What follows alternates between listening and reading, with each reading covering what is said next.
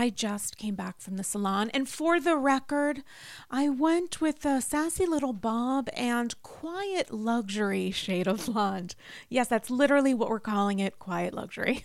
Aside from trips to the salon, I don't actually blow out my hair. My hair is naturally wavy, and that's why I love Ouai. Ouai's new anti-frizz cream is a lightweight cream that provides immediate frizz control that lasts for up to 72 hours. I know that I have a limited amount of time with wet, wavy hair in which to get myself in order. And that is why I love the anti-frizz cream. It has notes of bergamot, Italian lemon, violet, and more. And it smells unbelievable. Truly, as someone who is a little bit sensitive to scents, I put this in my hair and I feel great. It also genuinely pairs well with my perfume, which I appreciate. I don't blow out my hair because after years of color processing and attempting to make it straight, I know it looks better and stays healthier when I avoid blow drying, which is why I love the anti-frizz cream. I've used products, especially with wavy hair, where it feels heavy and looks kind of wet, and that's why I love Ouai's anti-frizz cream, because it enhances the natural waves in my hair. I still look like me, just a little elevated. And P.S. I am way obsessed with Ouai's other bestsellers. Their leave-in conditioner, detox shampoo, my personal favorite. Frizz-free up your schedule with Ouai. Go to TheOuai.com and enter promo code Andy for 15% off any product. That's TheOuai.com with promo code Andy.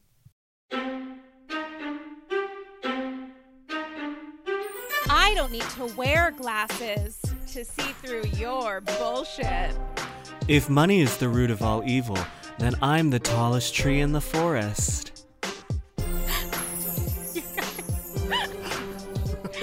You guys, it's Andy's Girls. It's episode 172-ish. Jesus fucking Christ. I know, just a couple in. And guys, I'm so excited to have a new guest on the People's Couch. He is an actor, writer, producer, podcaster, whose credits include some of my favorite all-time shows, including Billy on the Street, the other two, Shrill, Big Mouth, Quibbies, Singled Out, and of course the podcast Urgent Care. And P.S., this is someone who is now a close personal friend of Kenya Moore. So I am so excited to life twirl on, I guess, with none other than Joel Kim Booster. Joel Kim Booster, how are you? Oh, I'm doing all right. I'm holding up okay. You know, nothing is ideal, but, you know, things could be worse.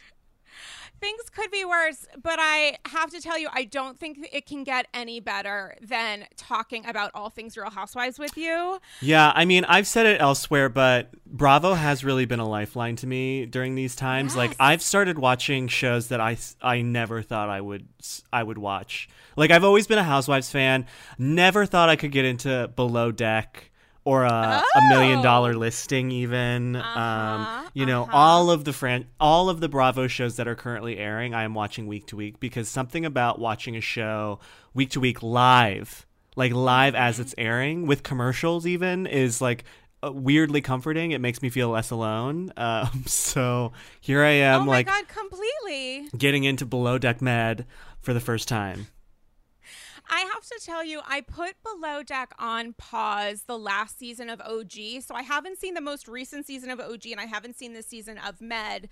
But it is one of those shows that when it's firing on all cylinders, I mean, it's pretty fantastic. Yeah. It's very escapist, but it's like laden with drama because everyone's trash. Weirdly, it's the one that makes me a little bit the most depressed out of all of the ones to watch, because it just makes me want to go on vacation so bad.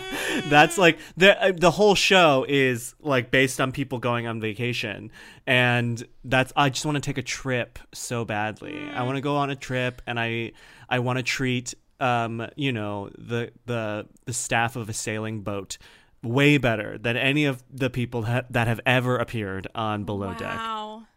If you could go on Below Deck or Below Deck Med and bring 3 housewives or Bravo celebrities with you, who would you bring? And you're talking about enjoying a vacation. Yeah. So, like, who do you want to have fun with, kiki with? I think set sail?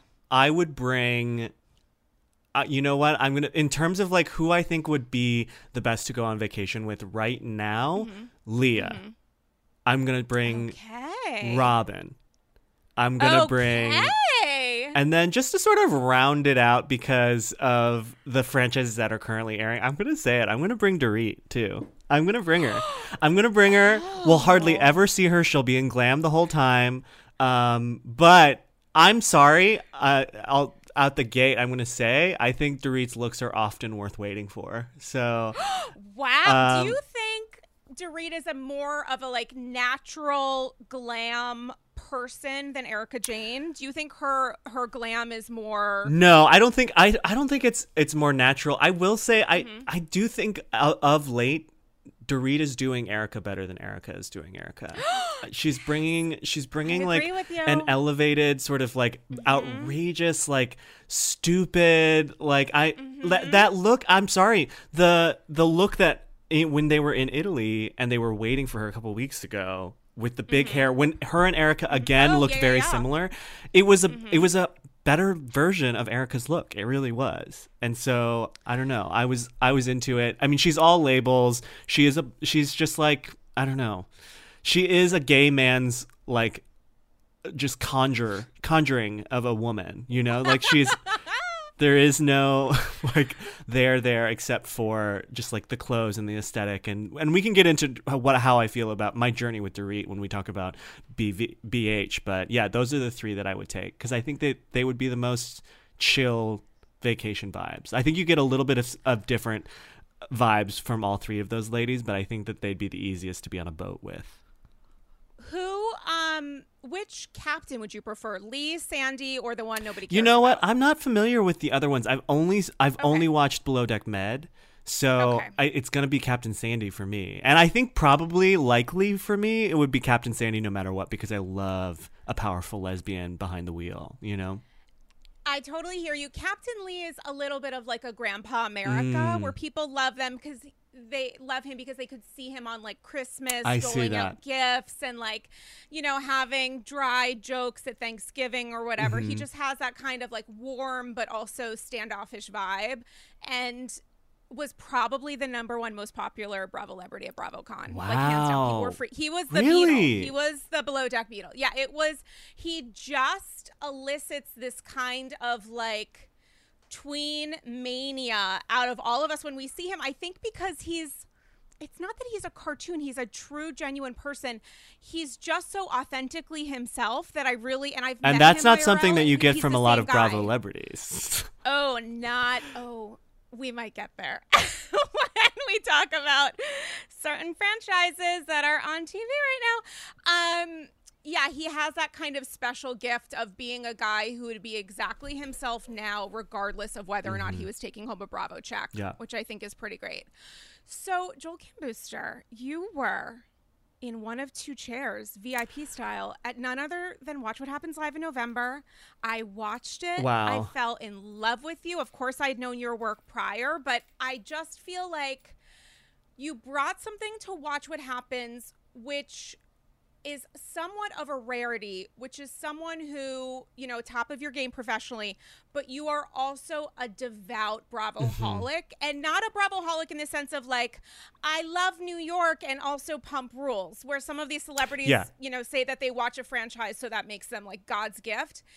You truly understand the minutia, which, you know, there was a moment where you're doing like a rapid fire segment, and I think you yourself even said, like, I know this is supposed to be rapid fire, but there are things that need to be said. And it was so like, I know every Bravo-holic, every Bravo viewer at home was like reaching to the TV screen, aka computer, aka iPad, and thinking, he's one of us. Like, you're in the chair. You're not bartending. It felt very, felt very Make-A-Wish. Like, because it, like, my appearance on Watch What Happens really is like proof positive that a good good publicist can really make dreams come true for any normal person, because there's like I was like promoting my show on NBC, but it was just so strange to be there for the premiere of Atlanta. Like, that's a primetime slot. Like, it actually made sense because I think that they paired me with Kenya because they're not going to bring on like a real celebrity to try and pull away from Kenya Moore on the premiere day of Atlanta. So I think they needed someone like me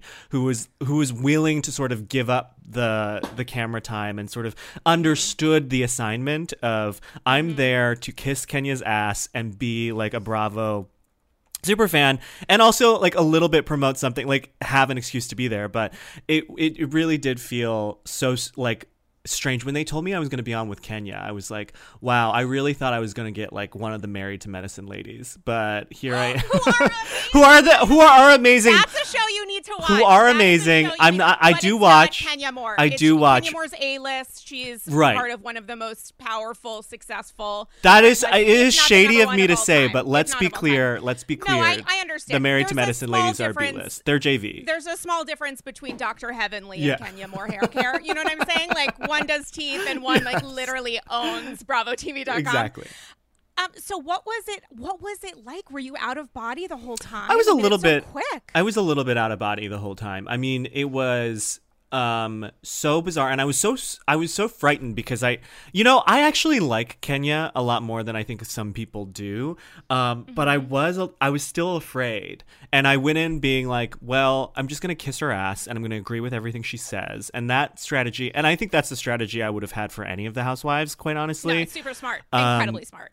Because I just, I wanted it to be a pleasant experience, and she was a delight. I'm gonna say it. She was a delight. Everyone on who was working Watch What Happens, she was a delight too. I think she knows who keeps the lights on at Kenya at Moore Manor, so she she was on her best behavior with the Bravo people, and I don't know, she had no idea who I was or why I was there, but once she caught wind of like I was a comedian and I was there doing comedy, she really did she was very warm.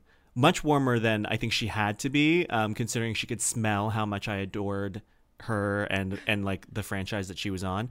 But she, at one point, they played some clip or something like that to demonstrate, sort of prove that I'm a comedian. And she, during the commercial break, she leaned over and she was like, I love sketch comedy. We should collaborate on something. And she followed me on Twitter, has since unfollowed. No. And that's fair. My Twitter presence is a little caustic, a little gross sometimes. So I don't begrudge her following and then unfollowing. I think she maybe thought that there would be more, sketch comedy opportunities via our relationship. And there wasn't any. So she unfollowed. Do you know at what point she unfollowed? Didn't notice. Didn't notice. I remember like going to her page and not seeing the follows you no back. But I still follow her. Wow.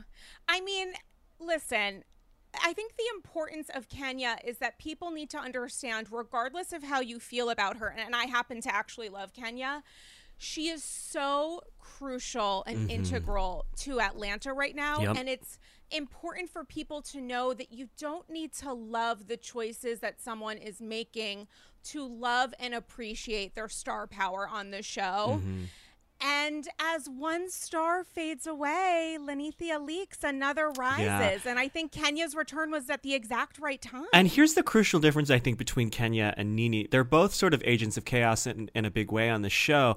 But the problem with NeNe is that she got so big that she didn't think she needed to be friends with any of the other ladies anymore. And that's a problem. Like, Kenya, for all her faults, and she makes a lot of enemies, she still does she pulls herself back when she is about to lose, like a Cynthia, or she maintains the relationships with like Candy and things like that enough so that like she's still in it, even though at any given point in time most of the cast members are mad at her, but like she has enough people in her corner so that she still feels of the show. Like at a certain point, like NeNe, you need more than Marlo. You need more than a friend of on the show. Even on the yeah, show. You need somebody who's holding a peach in your corner.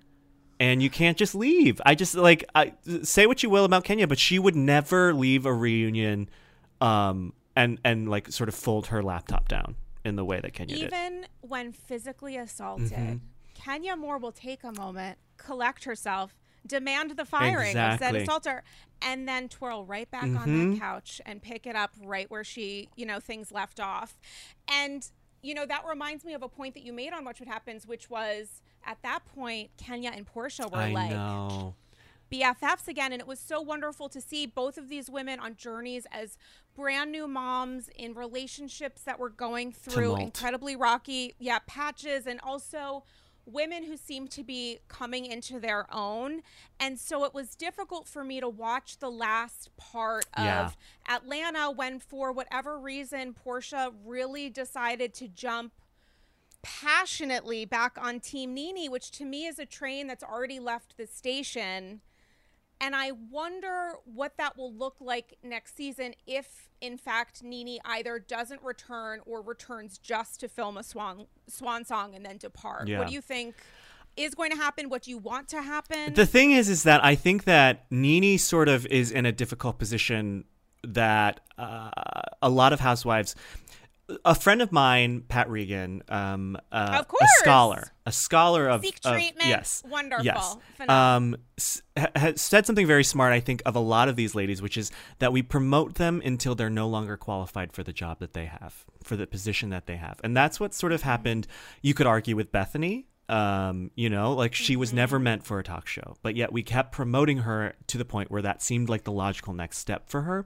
Our bad. And that's our fault. Yeah, it is. It's our fault.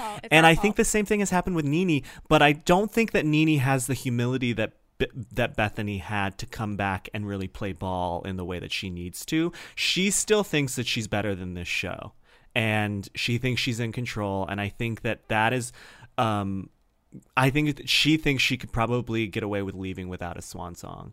And I think I wouldn't be surprised if she gives it a couple of seasons break before she like comes back and gives us really the last moment. But I don't know. And the thing is like, I don't know how much patience Andy will have for it.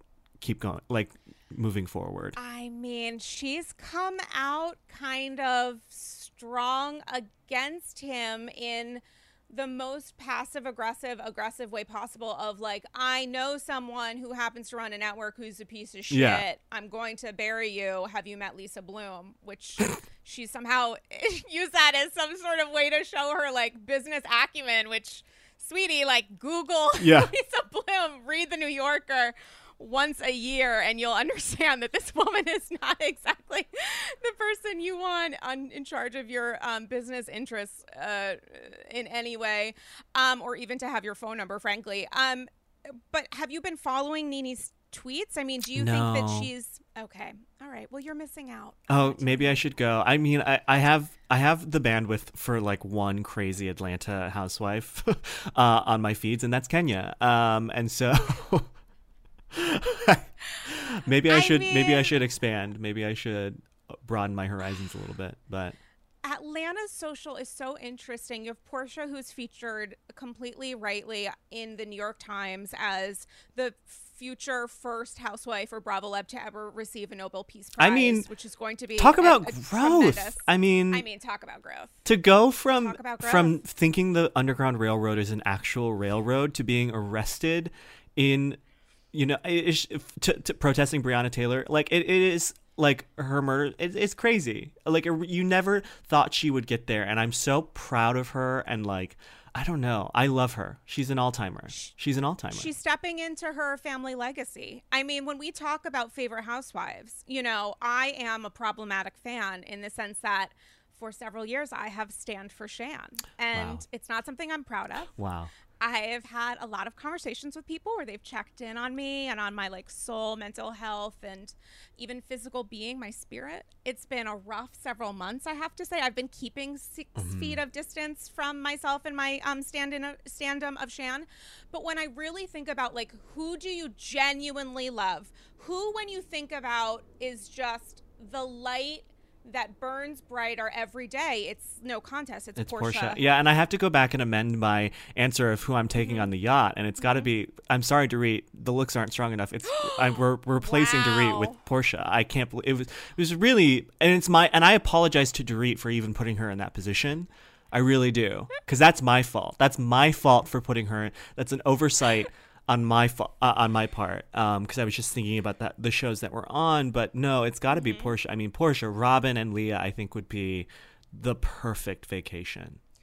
Maybe Dorit could chief stew. She speaks several languages. That is true. She knows a table setting. In another life, that really is the life that Dorit should have had, arguably. I mean, she feels like the chief stew of Beverly Hills right now. She's just trying to create memories and moments on Italiano that are just, transcend a normal trip anywhere else.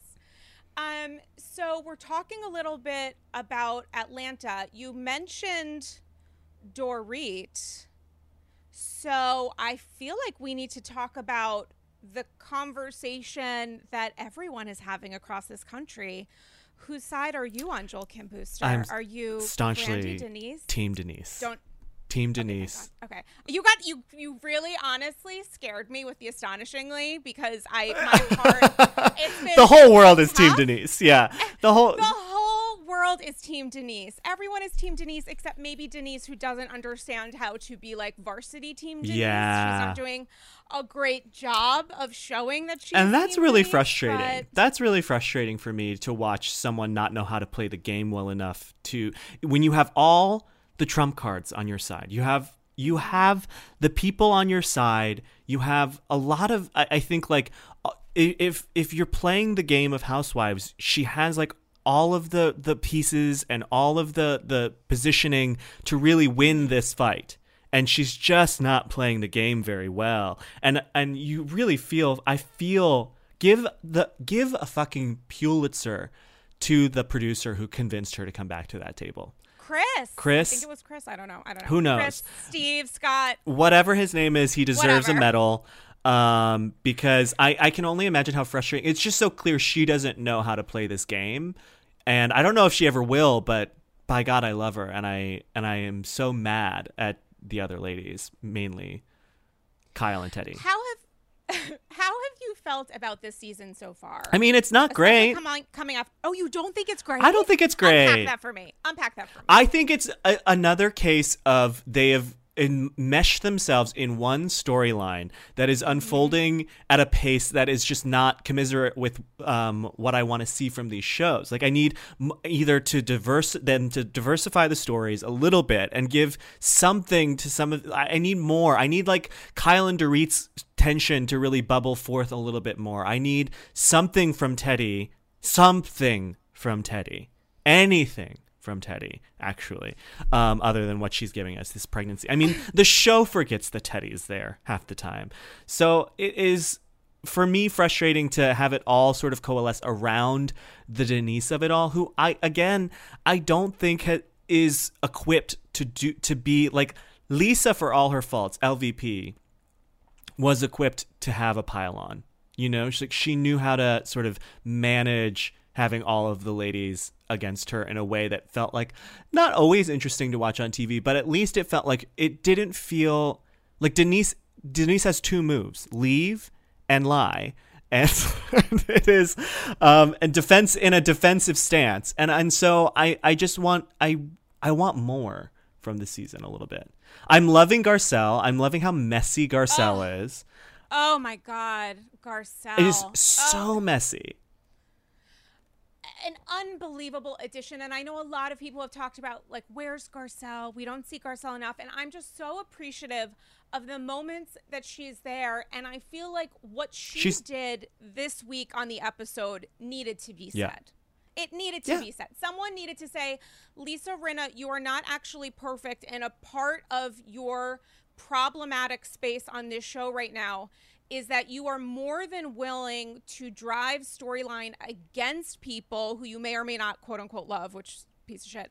But you are shocked and horrified when the conversation turns to you. And your behavior, And your behavior. And I mean, what did you think about that kind of line of questioning that Garcelle directed? I mean, I'll say this. I don't think it's unfair to bring up when you're in the public eye, like these sorts of questions. I think it was a little mealy-mouthed of Garcelle to be like, I'm not judging you. I'm just asking a question, which it's like, okay, if you're going to go there, then go there, Garcelle, and like own that, to use the you know, the phrasing of one Lisa Rinna herself. Own it, Garcelle. Like you are asking the question, and I think it's a question a lot of people ask, and I think it's like a totally fair one when you are sort of when you're including your daughter's storyline in this show, then like you have to own all sides of it and all like sort of like aspects of it and your behavior and like this part of it. You have to be able to answer for that. And like she didn't have a great answer for it.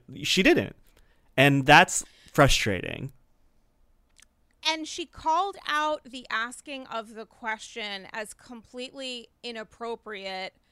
But do we not remember Munchausen? Yeah. Lisa Rinna's own defense was, I'm not saying you have it.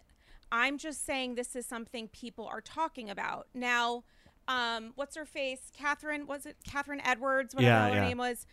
And not that Kim Richards is the person you want to go to for info or truth, but Kim Richards has brought it up.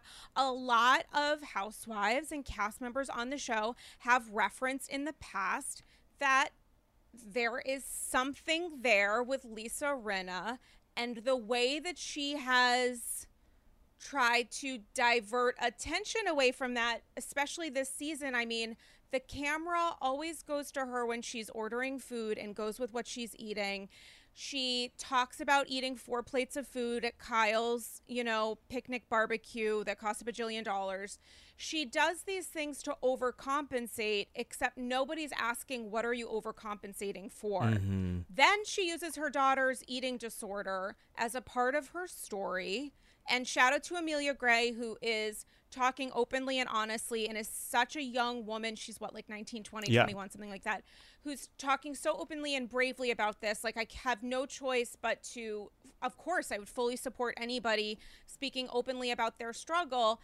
But I thought it was sort of unfair of Lisa to yet again use her daughter's storyline and vulnerability to replace her own. You can have that as it's her family. Yeah. She can talk about it, but that can't be the only way that she is showing vulnerability by describing someone else's. So when the conversation becomes, what is your role in this? You do a daily dance where it's all about your body and your moves, and you are someone, you know, if we're going to talk about how Hollywood has added to the idea of women's bodies, you know, from size 6 and up as like the other, and you look at these women who are glamorized as like this being the thing when it comes to like the size of your physical self.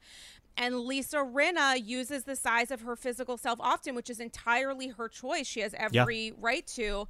There are going to be questions about that when you're talking about your daughter's eating disorder, and the fact that there have been questions on this very show that you are on discussing the fact that housewives have not seen her eat publicly. Like, I'm not saying she has a problem. I'm saying that the question has been asked, so it's not like Garcelle is the first one to ask it.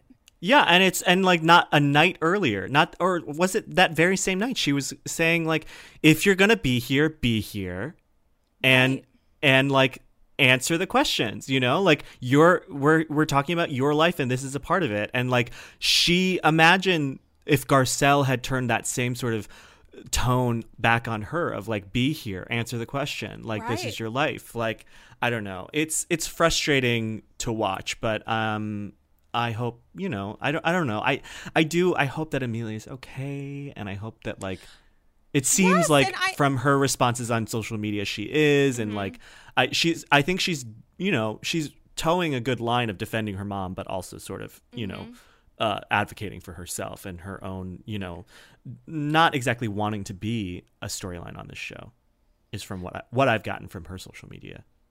Right. And even on her social this week, she was unpacking, like, you know, she was trying to say, or was directly saying, that Garcelle was body shaming her by talking about her mom's body, which I didn't see from my experience watching the show. But of course, I'm not Amelia watching it. I didn't see that happening in what Garcelle was talking about. I think Garcelle was really referencing an environment where one's mother is seemingly very focused on a very specific body type. And how does that work when you have two young kids growing up in an environment where mom and dad are both, successful TV performers, and a big focus of that is on their personal physical selves? I mean, there's a conversation to say to that. It doesn't mean that Lisa should be blamed. It just means, like, let's unpack this environment and try to understand an environment in which her daughter, if your daughter is struggling with her eating. body image issues, like, maybe a reasonable sacrifice to make is to pare down your own social media presence in, glorifying one body type. And that's maybe a possibility, and maybe that's has nothing to do with Amelia's struggle, and maybe that's true, but I think it's a fair discussion to have on the show.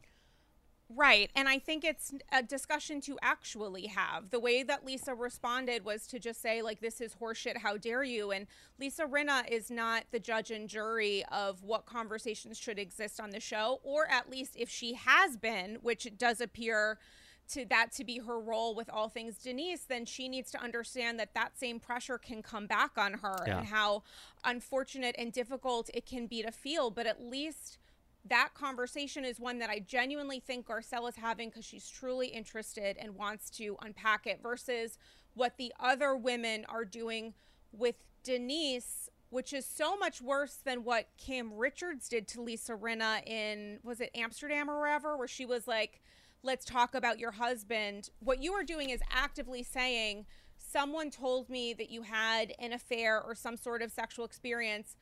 We believe this other person who isn't even on the show, who Lisa Rinna herself hasn't directly discussed this stuff with at that point. Let us all pounce on you. And if you don't actually tell us how you feel, we're going to use that for a second round of attack. Like, that's problematic to me. Yeah. And ultimately, like, I guess I don't, it's not an interesting enough story. I believe, like, a version happened. Like, I actually believe that maybe they made out.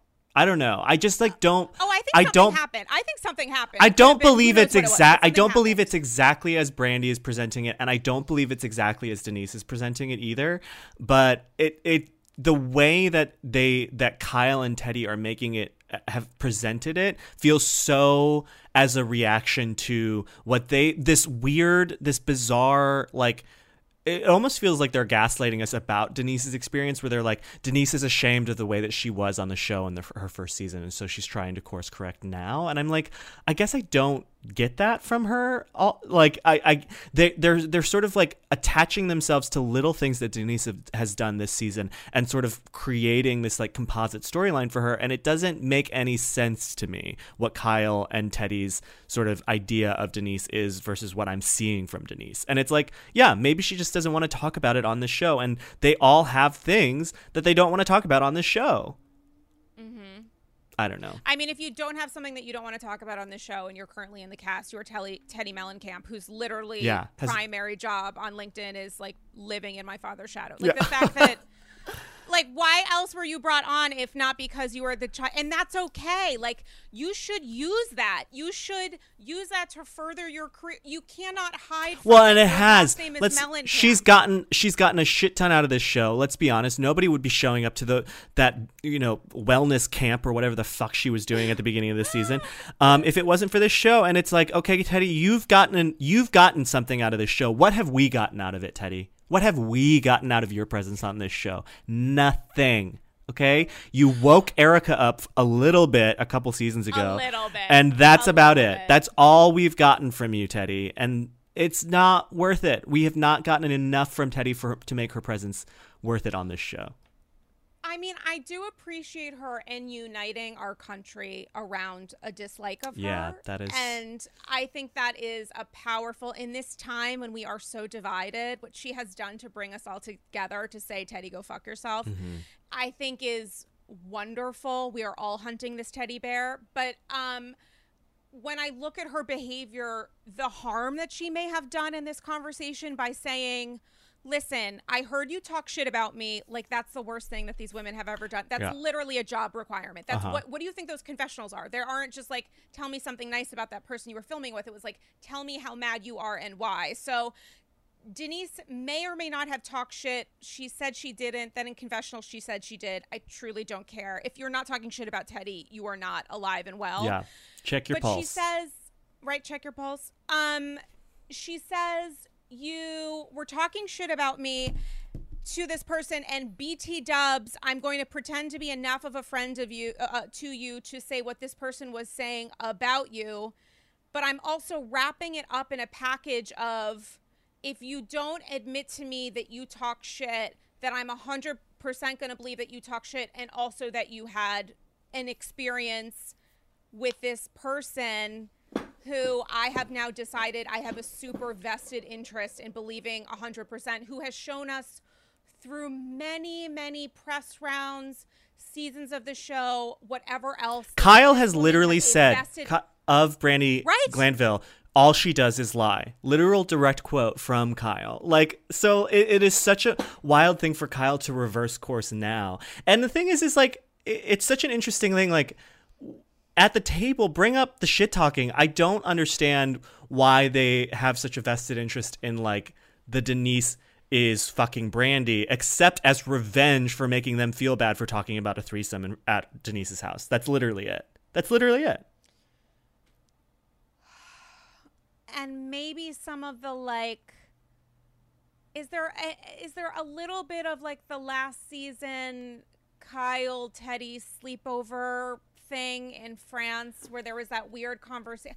I mean, is that a part of it? Is it to like divert attention away from that? Because this is all so stupid to me in the sense that I you know, there's the question of like, should this be on TV, and did you take away and potentially out Denise by talking about this? Because there's a very big difference between jokes about happy endings and saying, you know, this was like there's this weird shaming that's like layered underneath this that I myself have felt as someone who's not a part of the LGBTQ community, that really makes me uncomfortable with the fact that they are asking her on camera about stuff that she really truly didn't herself bring to the show, aside from like as part of you know, I don't know. Yeah, I mean, honestly, had, like sexual experiences. It feels strange. If Brandi were a cast member, I would be like, fair game. But like, you're bringing in this like outside like former voice who has like a vested interest in like, who clearly like wants to be back on the show, is going to say whatever she needs to get back on the show. It just doesn't, I don't know, it doesn't sit right with me. It doesn't sit right. And I'm mad that we're even spending like I'm mad that like that's the only thing really to talk about on this show. And they were having such a great I mean, I still think genuinely this has been a really fascinating season. I will 100% watch this again. I wouldn't say that about last season, for example, or at least the second half. It was last season, the LVP versus everybody else just got exhausting because once she was gone, there was literally nothing there. Except for Camille. Except for Camille. At least this season, because Dorit has come into her own and has shown her like power on the show and is playing such an MVP role, and because we have Sutton there, who's a friend of, except she's 100% a full-time housewife. I'll say this. I don't like Sutton, but I appreciate, especially at the beginning of the season, that Sutton was sort of just throwing everything at the wall to see what stick. You know, like she was starting shit with Dorit. She was starting shit with like Garcelle earlier in the trip. Like she's really there to sort of like, she's like, I don't know what my storyline is, but I will have a storyline. And I appreciate that about her, even as I dislike her as a human being. Do you dislike her? I think she's great for the show. I think she's great for the show. I just like don't like her. I sort of even like weirdly I hate that like she's making me stand up for Dorit's Buca de Beppo. Like it's like crazy. I think Sutton is proof positive that wealth does not give you taste. I think everything she wears is hideous. I think it does not fit her well. It does not fit her well. And I think like the way she wears her wealth is I don't know. It's a turnoff for me, but again, good for the show. Good for the show. But I think she should 100% be full-time next season. Well, she was of whether supposed she to still has be. show her kids. Yeah, but- her ex-husband fucked it yeah. up. But really, not really, because she's still in every goddamn scene. Yeah. Like, she's still in more of the show than Garcelle, who is rightly so full-time. So why they decided to demote her because they couldn't show stuff of her kids, it's like she's still contributing a lot, and she's actually incredibly valuable as someone who can, in her confessionals and during scenes, counter Kyle and Rinna and Teddy in a way that actually helps push along the plot and doesn't feel like a pile on. I think there's a lot of value that she brings. I also have to tell you, I had never heard of Buca de Beppo until it's so terrible. Until several years ago, we were during recording Andy's Girls, we did weekly, drink a housewife drink and get drunk and like scream at each other while recording. And my co-host had to go to Buca de Beppo because it was the only place in the city that sold Lisa Vanderpump Sangria, Wow. which was toxic. I'm not going to say it started Corona, but I'm also not saying that. And now I understand why it was sold there, because she was friends with the owner, who Dorit happens to also be friends with, which is why this strange little plastic lemon situation is happening, which I cannot wait to see one day in 2027. What am I even? But all this to say, I think that Sutton adds value to the show and she helps the show. And my hope is that on the reunion, she and Dorit. Well, she's not there. I don't think she shows. I think she said that she wasn't going to the reunion, right? Or she wasn't at the reunion. She didn't even cameo? I don't think No. I think she said she responded on Twitter to somebody who asked that she wasn't at the reunion. Sutton? Yeah. I could be completely making that up. And Whoa, if she's not at the reunion, that is actually insane. Or maybe I could be mixing her up with Elise, but Camille? Oh, yeah, Elise isn't. But what? I mean, sweetie, yeah. it's like, why would Don't you eat be it. there? You're not even. It's adorable that you think you're a part of this. I think good for you. You can't even get a certificate of attendance because I don't know when you're present. But yeah, BH for me has been kind of a wild journey. It's interesting to hear you say that you haven't had that experience as a whole watching this season. So where do you think all of this stuff will land? I mean, next week, Brandi shows up to the shower to continue to bury Denise Moore, which is so odd for someone who's actually not even a friend of. it's just like a she said at this point, and it's Right. going to continue down this path. Like I watched a little bit of Teddy and Kyle on Watch What Happens. It seems like this is the way the season ends, which is them saying, I believe Brandi, and Denise denying it. And it just doesn't seem like there's a lot of places for this to go. And that's what I think I find a little frustrating and concerning about it ultimately. And as you said a little while ago, it doesn't help matters that Denise isn't playing the game. It doesn't help matters that Denise says, it's just a flat denial or exits scene. It does not help her case. It doesn't help plot. It's something that Brian Moylan, friend of the show, referenced on his recap this week for Vulture.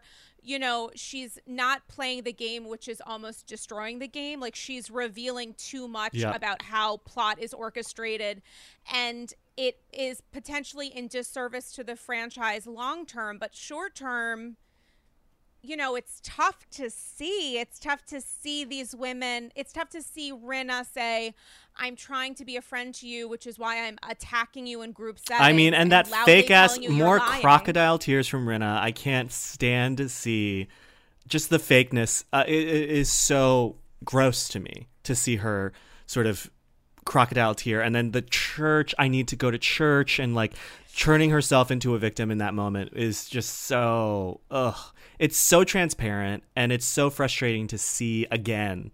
I want to see more. I need to see new stuff on the show, and sometimes it feels like we're retreading beats, and it's frustrating.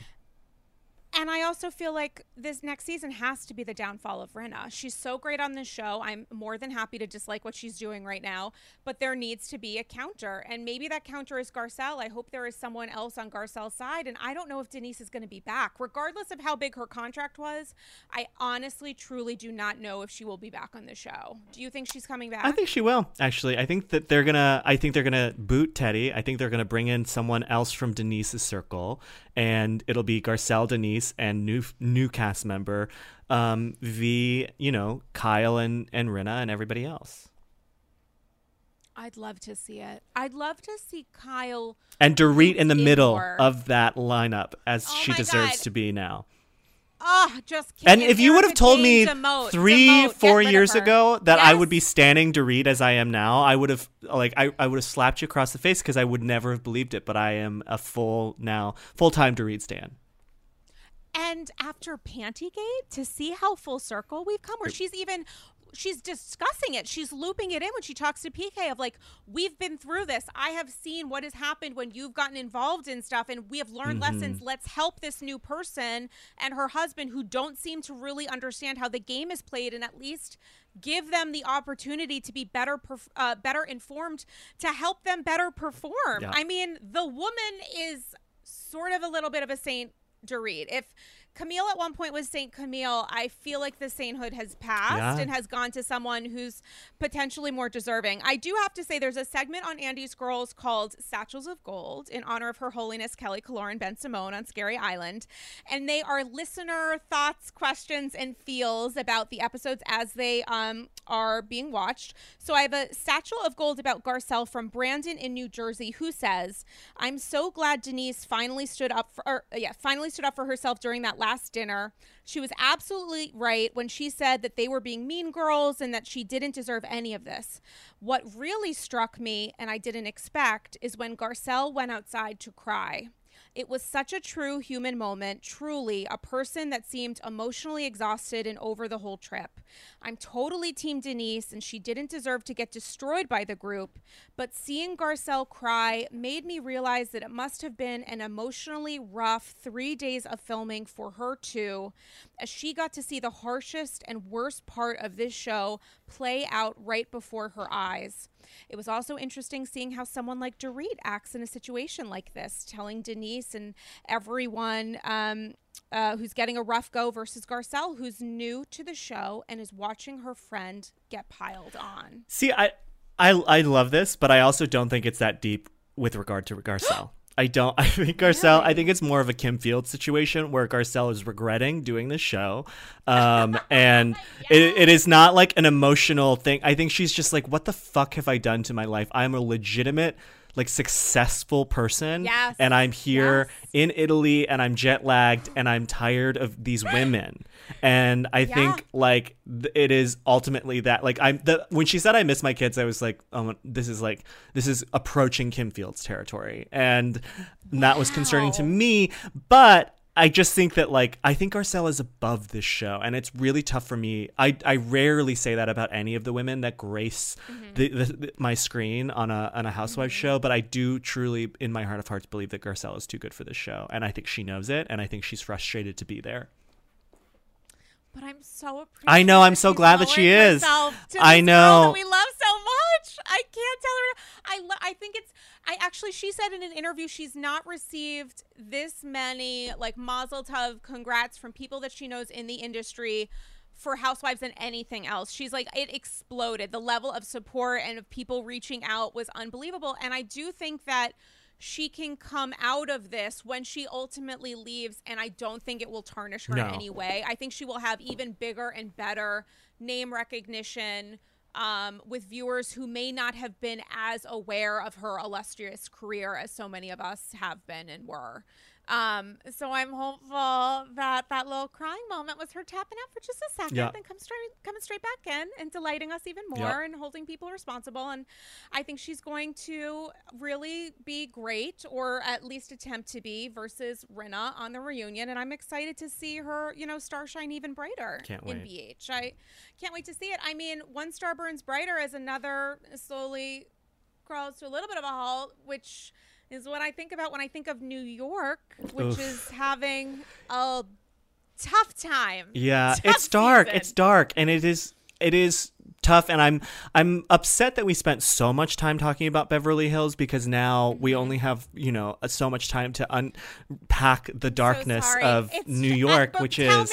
Tell me, get straight to the. Just get straight. Well, I will unpack, say throw all the I laundry don't on the ground. necessarily miss Tinsley, but it does feel like we need a sixth person on this trip. It does feel, and it's not necessarily Elise either, but it does feel like we're missing a cast member.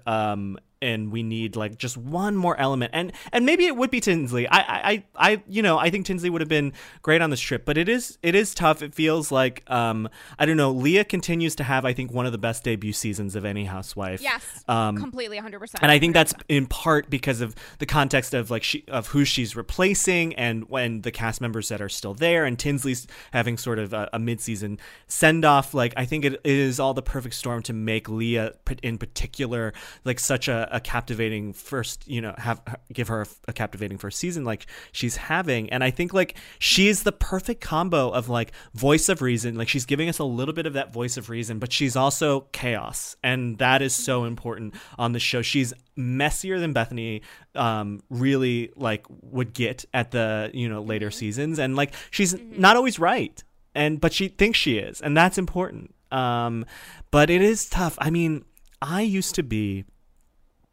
a Dorinda ride or die. I would go to bat for Dorinda. She was great casting. No matter what she did. I am a Dorinda myself. I identify as a Dorinda. Wow. I throw a great party. I get very emotional. But this Dorinda is, I mean, the last 10 minutes of this episode was tough to watch. And the tone of, like, she wasn't even drunk this time. And that's telling in a really disturbing way of like the way she gaslights. And the problem, the ultimate problem is that Leah has not stepped up to be the voice of reason with Dorinda yet, because she's too afraid of Dorinda. She's too. The problem is that everyone else is too afraid except Ramona. And Ramona, while she's right about Dorinda, the presentation, the fake crying, is not the best way to get, because she's giving Dorinda a reason to ignore her, which is all of the histrionics that she's bringing to the table is like not the way to get across to Dorinda. And so it's just so frustrating to watch that of the one person who's actually speaking truth about Dorinda's behavior is Ramona, who is vile and so awful. And so of course Dorinda, if I were in Dorinda's place, I'd be like, this is the person that's coming for me. This is the person that's trying to bring me back down to earth. I don't think so. And so it's very frustrating to watch and sad to watch as someone who loved Dorinda. I mean, it shows a part of Dorinda that we've seen in seasons past, when she went to that party with Candace Bushnell and was like, I'm going to eat Sonia alive, and I'm not going to be drunk so it can be used against me. I'm going to be stone cold sober so that when I experience and showcase my anger, which is present regardless of how much I've had to drink, you guys can see that I actually mean it. And that's the thing. She harnesses her anger for bad. You forget, and it's chilling. It's chilling to watch her turn to Luann and say, oh, it's so great what Hannah's doing with that library. What the fuck was Hannah doing with the library? Like, and why was it so important? It was, I mean, and it made it all the worse because Hannah is like one of the least likable housewives' children on any franchise. Really? I find Avery is okay. present?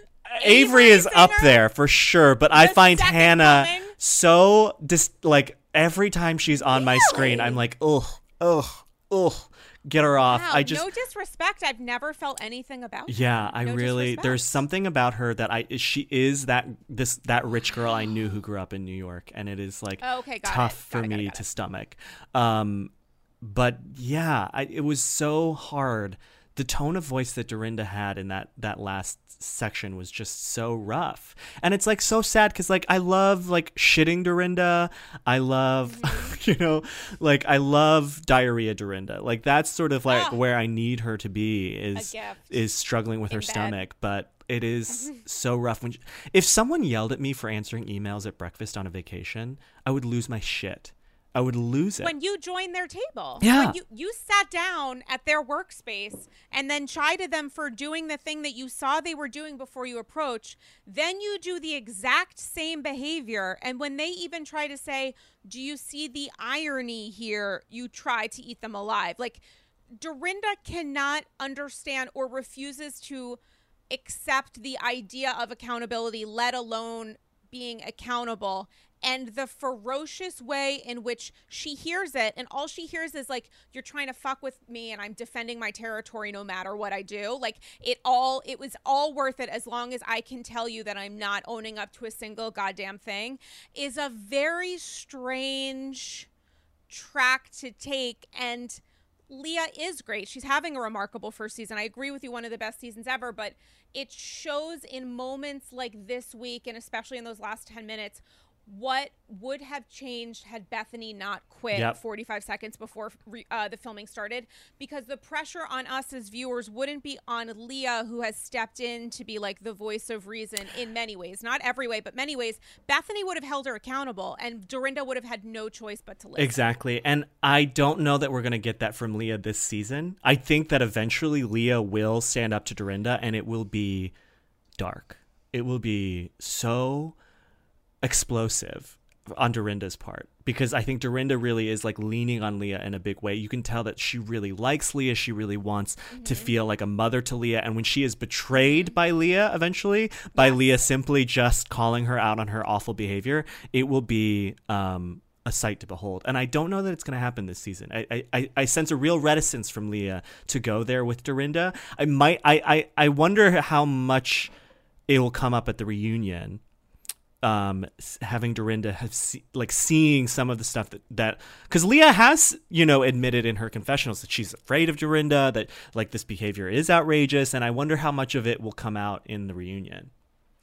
I don't think it will, because Leah and Dorinda both need each other to bury Ramona, and this is not the moment where it's going to happen. I think it could happen next season, but I also think it's a triangulation. Some sort of shakeup, right? Exactly, and some sort of shakeup is on the horizon. They're looking at entirely new people. It's a direction they need to go in. They need to fill the generational gap that currently exists, where it's not like Leah and people who feel like a motherly. There needs to be somewhere else in there where it feels like someone who had the kind of relationship with Leah that Leah had with Tinsley like exists for someone who still lives like I say, and I'm not the only, and I know I'm not the only person calling for this, but bring on Leah's like little shit stirring sister.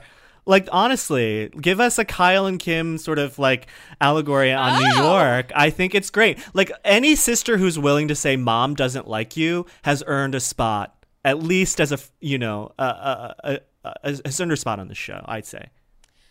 I mean, I saw her sister at the filming that I went to in December, which, if it's shown in any way, will be like probably like 2 or 3 weeks. And I don't know if it will, but it was Leah, her sister Elise, who we were all like, who the fuck is this person? And Sonia attending Luann's dress rehearsal for her new cabaret tour. And Leah and Leah number 2, Leah Jr. were both there. So I think they tried to use her as much as they could toward the tail end. And I don't know enough about her to want her to be full time, but let's see what happens. Let's see what she brings that night. I mean, I guess we'll just kind of like have to wait and see. But I do have to ask you just very briefly, Potomac, things are happening. I love it. Whose side? I think every week I need to ask, as we build toward this altercation, in quotes, that's happening in the next 7 or 6 weeks of episodes, whose side are you presently on, Monique or Candace? Well, it's tough because Potomac is one of the rare franchises where I'm sort of I'm rooting for everybody in a big way. Like, and I'm just gonna come out and say it. And I'm a bit of a troll. In my heart. Don't tell me. But don't do it. Don't do it. Don't do it. I'm Team Candace. I am a little bit Team Candace. I find her captivating. I find that any woman who's willing to call another woman who is in labor a roach, roach is iconic to me. Iconic. I mean, that is top tier trolling as a person. That's top tier trolling. That's top tier. And so I find her presence to be really, really important for this show.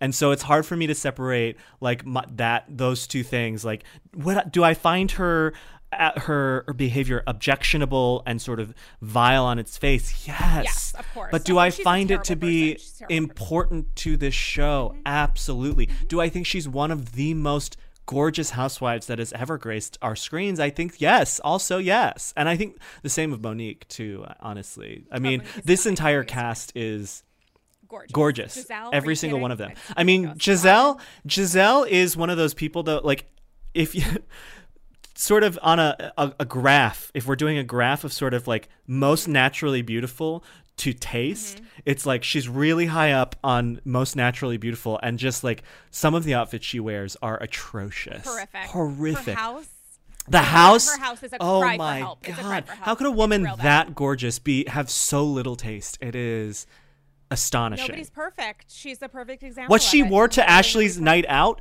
was crazy. That like rainbow top and the shorts, it was so unbelievable to me. But I mean, there's not a whole lot there yet with Potomac. I'm excited. I love them all. I'm a little uncertain. I find Dr. Wendy to be a little sweaty so far, in a way that seems out of place. Yeah, I'm not sure that I'm there for Dr. Wendy yet. I think that she might bring something later on in the season, but I think that we're leaning a little bit too. I think it's important for Candace to have someone in her corner because of everything she does is so, indefensible. And so having someone in her corner is going to be important. But I find like, I'm a professor and class is always in session. To say that at a lunch and not as your tagline, like it's like we don't want to hear them speak the taglines in normal conversation, and that's what I'm sort of getting from her. Like I think she's a little bit too like aware that she's on a show right now, and I don't know that I believe it yet. But I'm willing to wait. It's early. We'll see. Did you get a chance to see the live that I think you would have only been able to experience actually live, because Monique said at the end she was absolutely not saving this, between Monique and Karen? It was one of the craziest things I've ever seen in my entire life. And that's a matchup that I'm interested in on its face, but no, I didn't see that.